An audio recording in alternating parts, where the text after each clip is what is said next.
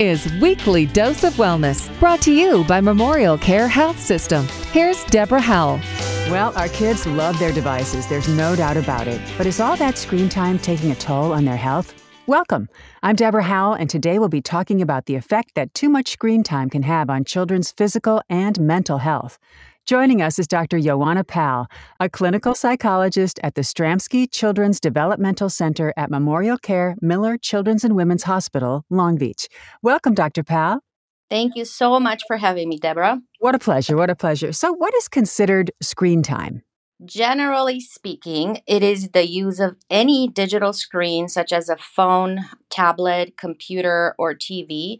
But there are definitions. One of them by the American Academy of Pediatrics actually excludes video chatting for kids who are in contact with, let's say, relatives in a different state. So kids who are video chatting for very brief periods of time are not considered to be actually using screen time, but generally any kind of device where we're looking at, staring at is considered screen time. Okay, fair enough. How long would you recommend is a safe to excessive amount of screen time, and what's the important distinction between the two? Not an easy question to answer because there's always if then, maybe, doesn't apply to everybody, but there are guidelines in place, like I said, and parents can definitely check out CDC, NIH, World Health Organization websites. I know, still screen time, but they can read more about it. However, the consensus is that kids under one-year-old should not have any exposure to screen time. Those a bit older and up to 5 years of age can have anywhere between 30 minutes to 2 hours of exposure. It varies very much on many other factors, but babies and toddlers in general need real interactions. They need touch. They need conversations and looking at people's faces. They need to learn from their environment and interactions so that they can actually develop social-emotional development skills and just verbal skills in general. So a safe amount, I would say, is anything that is spent on educational apps or shows, something that's teaching specific skills, modeling specific skills, anything that's socially appropriate or age appropriate, anything that's teaching kids, let's say, relaxation or problem-solving skills. Some games and apps are actually excellent for improving hand-eye coordination and teaching kids with, let's say, pre-existing social difficulties or shyness, how to begin or end conversations, how to exist in social situations. You know, there's a lot on virtual reality now where it could be a good thing if it's limited in time, but excessive, it would have to be any amount of time that is beyond that, when it's no longer educational, when it takes time away from other activities and family exchanges, when it interferes with school and sleep. And again, not all screen time is negative, but parents need to be aware what they're allowing in terms of exposure to screens, when that screen time exposure starts, because it also starts a pattern and it tells kids what is okay and why we're in front of a screen, right? So it's not just content, and that's why it's not an easy question to answer.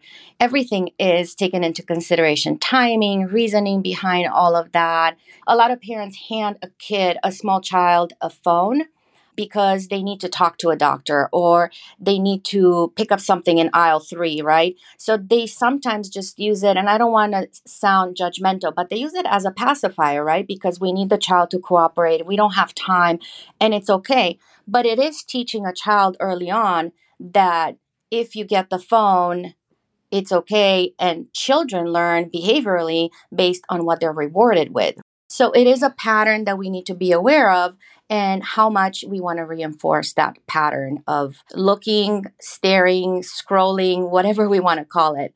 So we're all guilty. I mean, I'm sure you use your phone. I use my phone more than I should, but we just need to be aware and then can make a decision of what's healthy, what's safe, and what may be excessive. And since you said the word excessive, how can excessive screen time have a physical and mental health impact on a child? So, as I said, when we use or encourage screen time like a pacifier or escape, when we're not aware of what we're actually allowing kids to do, when screen time is sort of just passive scrolling, it can lead to a variety of problems. So first of all, we need to think about the sedentary nature of looking at a screen. More kids are sitting or laying while they're playing on the phone, on a tablet, on a console. So lack of mobility can lead to more caloric intake, more snacking, less exercise. So there's a lot of data out there that says too much screen time can lead to obesity, cardiovascular problems, back, neck, and posture problems. There are even articles out there that say there could be a higher risk of diabetes and blood pressure and cholesterol going high. So there's a lot of data out there. Not all of it applies to everybody. And there isn't a specific number where X amount of time in front of the screen leads to diabetes. So I'm not trying to say that, but there is a correlation. There's also a correlation between too much screen time and vision problems in terms of eye strain, especially with young kids who are still developing. Eyesight develops all the way into the 20s. So we need to be aware of that. Obviously, it leads to sleep difficulties, not just the blue light that disrupts melatonin production and kind of the sleep cycle, but in general, especially with teens, some teens are in bed scrolling through or catching up with friends, so they're not going to bed on time, or they're waking up because they're hearing their phone buzz or something like that, or they're chatting or playing with friends from different continents on different timelines. So it disrupts sleep in many ways, which can cause a slew of other problems like academic and memory problems. And if we have time, we can go into that. But basically, sleep disruption is big when it comes to screen time. And then all these kind of together can lead to more anxiety, depression, mood changes. There's some connection between too much screen time and early on and continuing into adolescence and adulthood, leading to poor impulse control, inability to delay gratification, more disappointment, which in turn, if we take it all the way, it could lead to more suicidal ideation and suicidal thoughts. So there's a lot. If we don't monitor, if we don't supervise, if we don't do it in moderation, they can lead to problems, including ADHD. A lot of kids are having difficulties with that impulse control, with time management. And when they're separating from their devices, it can look like impulsivity. It can look like inattention because they just can't wait to get back to their screen, right? So it may be attention difficulties, but the primary problem is actually the screen, not ADHD in itself. So good clinicians will be able to distinguish between the two, but it's very hard in the classroom for a teacher, for instance, to say, oh, this child is not sleeping well versus this child is causing behavioral issues in the classroom, right? Exactly. So a myriad of things. So what steps can parents or caregivers take to reduce their child's exposure to all this excessive screen time? Modeling good boundaries and online behaviors, right? Kids observe us, kids see what we do, even if they're young, and they learn from us. So we need to be aware of what we're doing and what we're showing as adults. Talking to kids about expectations, what's appropriate, what's permissible, what's healthy, so they can independently make better decisions when they get older. Talking about what they're watching, what they're learning, making observations, and actually having a conversation about the time they spent online. As things are going on, there's no way anybody can keep up with everything, right, on social media or anything like that.